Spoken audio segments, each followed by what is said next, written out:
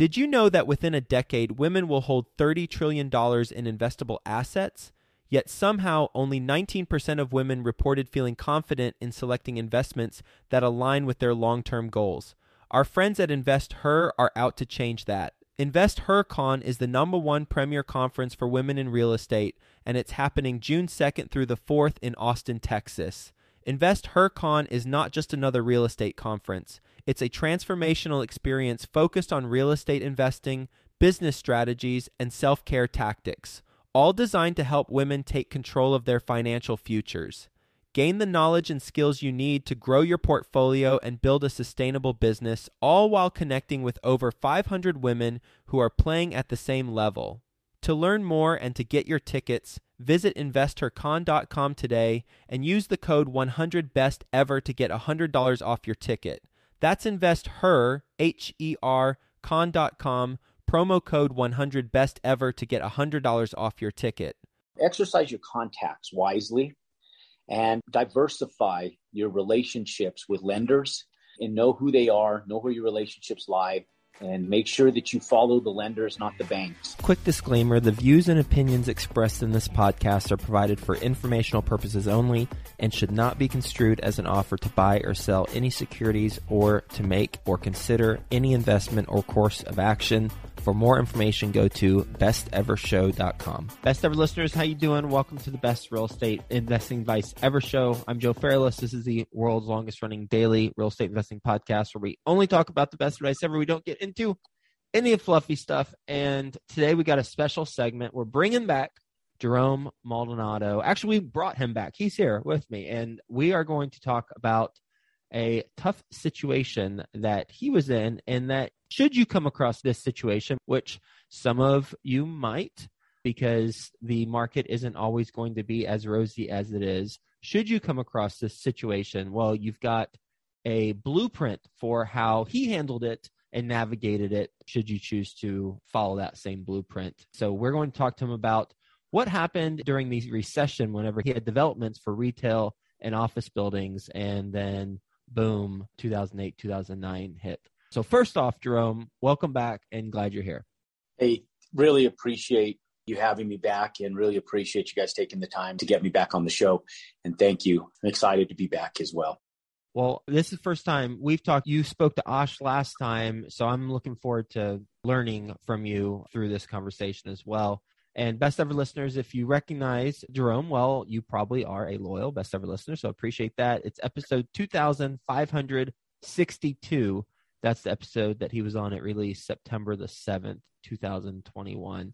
He is a full-time commercial real estate investor, 20 plus years of commercial real estate experience, completed a bunch of transactions, and he is based in Albuquerque, New Mexico. His website is his name, easy to remember, Jerome Maldonado, and that's also in the show notes.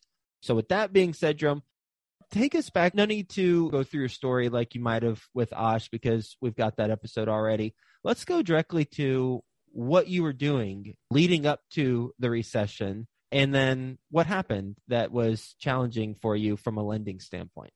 We're at a high market right now. So the reason this topic becomes very interesting is because I know that there's people out there that think that this market will sustain itself over the course of the long haul. And if you look at history can depict exactly what's going to happen in the future if you just kind of watch market trends. And we're sitting on the high end of the market right now. Now, I never discourage people to buy at any point in the market. If you're really in this game, you got to be buying in all market cycles, top end of the market, median market, or bottom end of the market. And those who do it correctly will always be successful. It's proven through the test of time. But in 2008, it was my first time going through an aggressive market cycle. When I got started in the late 90s, we were at the bottom of a market cycle. We were coming out, so I didn't have to worry about going through that big dip. 2008 was my first real head-on experience, and I was in denial like a lot of people. So when I got into projects in 2006 and 7, leading up to 2008, I didn't think about a downturn in the economy. I just thought about what my ROI would be when the project was completed based on the current conditions, which is what a lot of investors do that are new to the game or have even been with the game for a duration of time, but haven't went through an aggressive market cycle. 2008 being one of the most aggressive financial market cycles where the financial institutions themselves were annihilated. sort of say, with the collapse of Lehman Brothers, AGI, and what was happening nationwide. So we had retail centers that were under development. I own a construction company. We develop our own product. So they were our retail centers, and we had office condo complexes going up. They were also our projects. And I had subdivisions going up of single family residential dwellings. I thank the good Lord that the residential dwellings, we facilitated cash out of pocket. We were debt free on those. So that saved us. But the commercial sector, we had financed through institutional money, where we went in, we put our down payments, we acquired the land, we went to an institution, got a construction loan to build out the asset. And then when 2008 hit, we had a large retail center that was under construction, nearing completion. And we had a new office condo complex that was also getting ready to break ground, which we had done all entitlements. So for those of you guys who don't know what entitlements are, it's when you do all of your engineering, you do all of your utilities, curb and gutters, and you do your water models, your architectural work, and all of the stuff that you need to retain permits to build a project out. A few $100,000 is what it cost us to do the entitlements on that project. And that was all cash out of pocket. So obviously we were committed to the game, had a lot of money out of our own pockets, and the institutions were funding us through construction loans. And when 2008 hit, we had never missed a payment. We were never even delinquent on a payment. So we got to October of 2008, and the banks called us up, and they didn't want to fund the last $300,000 of our retail complex. And when we asked them why, they just said that the market had changed. They didn't know if the valuation of the asset still sustained itself. They wanted to see leases from tenants, and we were losing tenants faster than we can obtain them. People by this time were aware that the financial sector was under attack due to Lehman Brothers collapse. So they just halted our funding, $300,000 shy. So we had to tally up that money in-house and finish that product. And we did so successfully. A little bit of stress involved, but we did so successfully. The office condo complex we pulled from. We still own the land today, and we pulled from it. So $250,000 worth of entitlement costs went down the drain. It was a good tax write-off, was the best part of that. We'll get back to the show in just 2 minutes, but first, some sponsors I'm confident you'll find value in learning more about. I'd like to introduce you to my good friends over at PassiveInvesting.com, a private equity real estate firm based out of the Carolinas. PassiveInvesting.com makes it easy for you to start investing in real estate.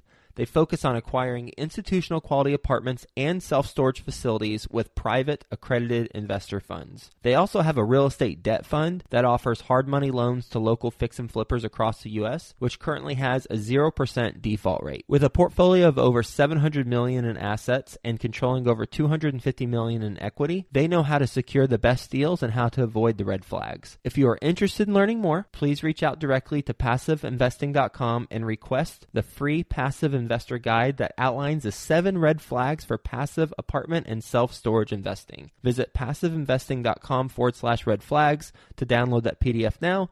That's PassiveInvesting.com/red flags. Mark your calendars for the Best Ever Conference, February 24th through 26th, back in person at the Gaylord Rockies Convention Center. Join the experienced community and phenomenal speakers for a weekend of learning the best commercial real estate strategies, building relationships, and quite frankly, having a lot of fun. As a bonus, once you purchase your ticket, you are put into a mini mastermind group to start making connections with other commercial real estate investors immediately. Get the lowest prices right now at besteverconference.com. That's besteverconference.com. Educate me on it going down the drain, because I've never done development. If it was entitled previously, does that not carry with the land for the foreseeable future? Yes and no. So as you guys know, the office sector of development has changed substantially since 2008. Office and retail are, I would consider, more of a distressed asset in most areas. There are still big developers that are doing office and retail, obviously. This area wasn't an area that was migrating in that direction. At the time, Intel was downsizing. That was the biggest employer of that area. The recession halted things. So where city development, this progressive plan, was moving directly towards the area that we were developing in, when the political sector changed and the mayor changed in that municipality, they shifted completely 180 degrees. So they migrated where their development plans were and moved an entirely different direction. So it changed the development outlook of what is viable in that area. So when you do entitlements, you're entitling that set of plans, that set of architecture. So as far as the water models, the utility models, that type of stuff, the hydrology, the civil engineering that tells you the lay of the land, the soil test, that stuff can be transferred. So that stuff is not dead in the water. But as far as the architecture fees, the engineering fees that are attached to those architectures, fees like the structural engineering, all of the mechanical engineering, the sprinkler for fire sprinklers, that engineering, all of the civil engineering for that pad site, that exact project, all of that is a wash. You lose 100% of that when you don't do that development, unless you do it down the road, which we aren't. So we lost 100% of that portion of the entitlements. Why wouldn't you do that development now? Because the market sector changed, the city's progressive growth plan migrated and changed entirely. So that area, office just really isn't needed in that area anymore. Where at the point in time we were building it, we were one of the first guys in, but it was supporting the growth towards the new downtown area or the projected downtown area. Mm-hmm. The city that we were in, what city? It's the city of Rio Rancho, where Intel is, which is very similar like to Chandler is to the Phoenix metro area. Okay. It's not in Phoenix, but it's where Intel is. So Chandler has grown because of Intel. Same thing in Rio Rancho. But when the city development plans shifted, they had to. They didn't have infrastructure. So the city had to make a radical change to accommodate public infrastructure for roads, for drainage. And since the recession changed the migration of housing and housing development, they no longer had impact fees and housing and property taxes that they were banking on to develop out that area. So what they did is they migrated and focused their development into where the city of Rio Rancho actually attaches to the city of Albuquerque. And they focused their development off of the city of Albuquerque progressive growth plan. So it was able to utilize the city of Albuquerque infrastructure to help the growth of the city of Rio Rancho at a time where they were hurting financially, just like everybody else.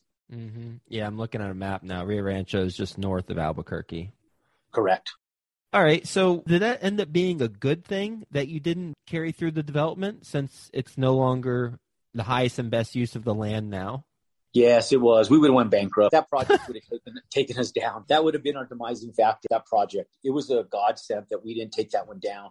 And it was our decision. It's funny. There's different sectors of banks. And this is what's important for people to understand right here, is that as we go through this, we're on the height of the market. There's some of you guys that are super aggressive and assertive and moving forward on project as I am right now as well. But the way we do it now is entirely different.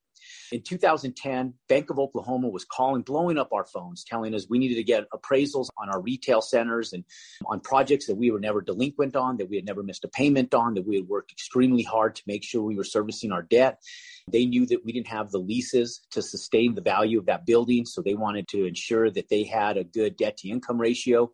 So they were leveraging us to get annual appraisals on the property, which were costing us about $20,000 a pop. Plus, they were doing forced underwriting on us, which also cost us about $5,000 each time they did that. And will you explain what forced underwriting is? Yeah, you have a clause in your loan docs that state that you will pay all fees associated with servicing your loan. So anything that the bank feels you need to do to service the loan, you're responsible for any fees. Well, in their terms, for my loan to be serviced, I had to have underwriting done financially on our businesses and ourselves to be able to make sure that we were sustainable enough to continue servicing that loan and that our financials were strong enough to do so. So that was a little loophole that the bank has that requires us to manage those fees. Another one of those fees being the appraisal to see if the appraised value is still sustainable so that the debt to income ratio for the bank still fits their business model. And if it doesn't, they either balloon your payment or they make you come to the table with a variance of the appraised value so that they still sit in a 70 to 80% debt to income ratio so that they're not over leveraged on the property either. So in spite of being a good Samaritan, a good paying customer, these are little things that commercial lenders do to developers that press them. I know a lot of other developers were going through this at the exact same time. And not only developers, commercial real estate investors. So for those of you guys who are apartment syndicators doing multifamily, those of you guys who are just in the commercial sector, all of you guys are subjected to the exact same thing that we went through back in 2010. It didn't happen overnight. It did take a couple of years, but at a time that we were already pressed financially to be able to make these payments, we were still working on stabilizing the property 2 years later. They were also going in and forcing us to come to the table with additional fees So it became very stressful. These aren't on the two deals that you were talking about. These are on other commercial deals that you had at the time. No, this right? was on the retail center. Oh, the this retail is on the retail center. center. Yeah. Yep. And on other deals, but this was on the retail center itself. And at the time that we were going through this in 2008, the thing that was ironic was I had two loans from Bank of Oklahoma. One of them was being halted, and they were telling me that I had to come to the table with the last $300,000. Then a different sector, a different department was calling me that underwrote the second construction loan for the office condos, and they were pressing me to get going on phase one. Phase one was an $8 million project. So I'm sitting here taking one phone call on my left hand. They're telling me, halt, we're not giving you no more money. And then on my right hand, I'm taking another phone call from the exact same institution saying, hey, you need to get going here. We're ready to fund your loan. It's go time. Start turning dirt. And I'm sitting here confused going, so one sector's telling me stop. The other sector's telling me go. I threw my hands in and said, I'm done. We're going to fund the $300,000. We're pulling the strings on the new development, cancel the loan. And it was the best decision we ever made. And then hence 2 years later, I had Bank of Oklahoma so far down my neck that it was extremely stressful. And so we had to make some big pivots and made some changes in 2010. Were like well what? needed. So 2009, they did the same thing to us. So in 2009, when they made us do the appraisal, I kind of just tallied up the money, scratched my head and said, okay, let's do this. And I thought it was the end of it. They did an underwriting in 2009. I dealt with it. 2010 came around and I got the same exact phone call. As you can imagine, I was upset and frustrated with them. And I expressed that to them. And it got to a point where I had the lenders calling me in a very insulting, demising way, kind of laughing and joking. And they were nasty. What would they say? Oh, profanity, back and forth. We were cussing each other out back and forth on the phone. We were a lot of four-letter words. They were using them back and forth with me. They were telling me that I was just a broke ass and to tally up the money and come to terms with stuff. And wow, just aggressive, just super aggressive, just nasty on the phone. So much so that for those of you guys listening, I don't care if you work with Bank of Oklahoma, I'll never do business with those guys again. Clearly. Good or bad, one person, never do business with those guys ever again. But anyways, I was lucky enough to be in communication with a lot of people that are in the industry. So the real important is to be well connected and well networked within your industry, to know other professionals that do the exact same type of business you do. Because in times like this, those contacts and connections come through with great resources. And at the time, I had a really good buddy, did the same type of development I did. We used to go to lunch randomly once every 3 months, every 4 months. And I told him the story and he said, Jerome, don't put up with that bullshit. He goes, I have a guy. His name is Jason. Go to this credit union. They're doing commercial lending. They're very loan friendly right now. Get out from underneath that loan, which at the time, interest rates for commercial lending were between 6.5% and 7%. And when we got to 2010, the credit union opened up. It's when interest rates finally started to go down a little bit. And I was able to retain a new loan for 4% interest from a credit union that embraced the property, embraced my loan, and was substantially more professional. And we facilitated the underwriting, and I was able to utilize the appraisal that I had just spent almost $20,000 on to utilize for the credit union. They accepted that one, and we were able to go through underwriting. And with a little bit of nominal fees, I was able to switch over the loan and make up the difference on the interest savings as opposed to staying with the same bank.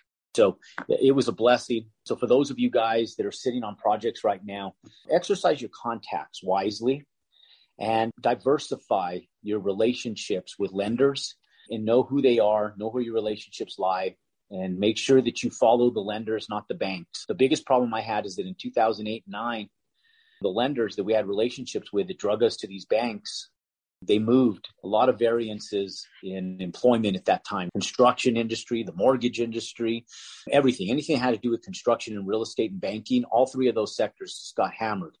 So it was something that there was a lot of migration of employees all over the place. So those relationships no longer existed. So I landed up following people, not banks. And through that, we were able to stabilize our assets. And it was a huge blessing. We'll get back to the show in just 2 minutes, but first, some sponsors I'm confident you'll find value in learning more about. Let me ask you a question. Do you want to start your own syndication business, or maybe you've tried but you've been unable to get your first apartment deal? Well, it's hard. I know firsthand getting started in syndication is not easy. So have you considered working with a mentor? Imagine working one-on-one with a full-time syndicator who can help you do your first apartment building deal faster, help you avoid big mistakes, and scale your portfolio. If you feel like I'm speaking to you right now, then I want you to check out the mentoring program from my friend Michael Blanc, who specializes in helping people get started with apartment buildings. I've known Michael for many years now, and he genuinely wants to help people become financially free. He developed a proven system and has helped hundreds of people do their first apartment building deal. I know he can help you as well. To find out more, text the word Joe,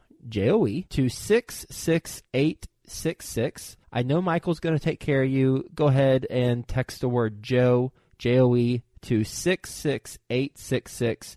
Do it right now while it's fresh on your mind, and let's get you started with your own apartment syndication business. Deals and money. We are constantly seeking deals and money as real estate investors, and I bet you're having a challenge right now, especially with deals, if you're like most real estate investors, because it's tough to find deals right now. But here's the thing. There's a competitive advantage out there that when implemented, it will help you accomplish your objective of getting more deals and or getting more investors. And that is having a great follow-up system. Having a great follow-up is one of the keys to success in real estate, and Follow Up Boss is the leading CRM for real estate. This is the system you need in place so you can reach out to owners and brokers directly for deals, or you can follow up with your investors, and you do it all in one spot. The CRM makes it 10 times faster to call and text owners, then integrates those into a software so nothing slips through the cracks. The Follow Up Boss conversion system and powerful management tools help align your methods and drive growth that otherwise it could have been missed and probably would have been missed. Go to followupboss.com/best ever to get a system in place. And if you need help, they got you covered. Follow Up Boss offers experts 7 days a week. You can pick up the phone and speak to an actual human being anytime during business hours. Visit followupboss.com/best ever to check out how much time you could save by streamlining your follow-up process. Best Ever listeners, they're treating you extra special. You get an extended 30-day free trial, twice the length of the normal trial for a limited time. Go to followupboss.com/best ever and perfect your follow-up. I'd like to go back to the office condo complex where Sure. you said we didn't do it, but if we did do it, we would have went bankrupt because there's not a need for it now. So what about your assessment then was incorrect, or were you not looking at that if presented a similar opportunity right now, you would now know to ask XYZ question or look at a certain data point or data points? So before, here's what I used to do. I would go in and I would find out where other developers that were larger than me had purchased land and were proposing projects. The project's not coming out of the ground yet. They hadn't gotten their own entitlements. And then I would go in and piggyback that, but I usually did it before them. So I was always in front of the big developers, looking at progressive growth patterns that where other big investors were going. Now what I do is the opposite. I no longer go in before them. I go in, I do the exact same things where I'm studying market trends, city development plans and projections, and I watch the exact same things. I just don't pull the trigger on stuff as quick as I used to. I wait for them to come out of the ground with their projects. Then I piggyback it on the back end instead of the front end. And there's another big piece to this. Slightly less upside, but significantly less downside. Substantially. So you got to call your shots. But one of the big things that I do now is I used to purchase my land in advance. And then I would start my entitlement process once I retained the land and had ownership of it, thinking that I had to do it this way. I got substantially smarter, both on my residential developments and my commercial developments. And this is the way I do it now. So listen up, everybody, because this is the key. I take control of the property, but I don't take ownership of the property until I have all my entitlements done. Okay, so I'm going to say that again. I take control of the property, but I do not take ownership of the land until I have my entitlements done. So for sake of example, I have a 350 unit, 10-acre development project going on right now in Port Orchard, Washington. I am in the middle of working on entitlements for the property. We're working on architecture work. We're working on all of our engineering. We're working on our zone changes. We're working on all of our entitlement, all the pre-development stuff that needs to go on. We're working on right now. I control the land, but I don't own the land. I go in and put an offer in on the land. I work out terms. And what I do is I retain the land with just a modest deposit, and I put all the terms in advance. Then I work with the seller, letting them know that we have our due diligence period. And during that due diligence period, we work through all of our entitlements.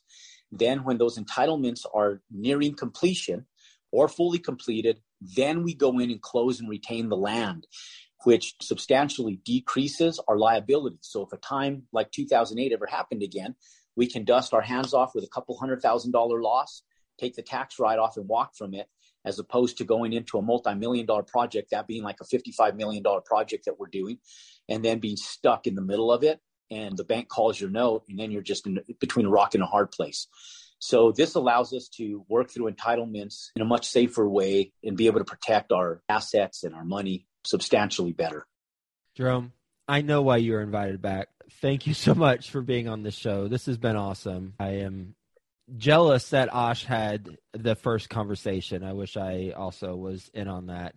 Appreciate you sharing your specific examples of how you navigated a challenging time because, hey, as you said, challenging times are going to come up again, and it's better not to be scrambling to find information like this when that happens, but rather listen to it now and just expect for it to happen and have a plan in place when it does happen. So thank you. I'm incredibly grateful for this conversation. How can the Best Ever listeners learn more about what you're doing?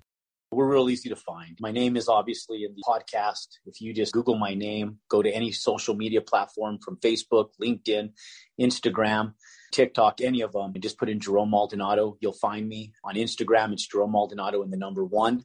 Or you can just go to our ULR, which is jeromemaldonado.com. And anybody who has questions, any outreach from people that need help and assistance to be able to save you guys headaches or save you guys money or prevent you guys from going the wrong direction, we're always happy. And I'm always here to help assist and help people grow. At the end of the day, if we all work together, we'll all make more money. We'll all live a better life. So, well, I'm here to help and serve. Grateful for this conversation. Hope you have a best ever day and talk to you again soon. Thank you so much. God bless you and have a great day as well.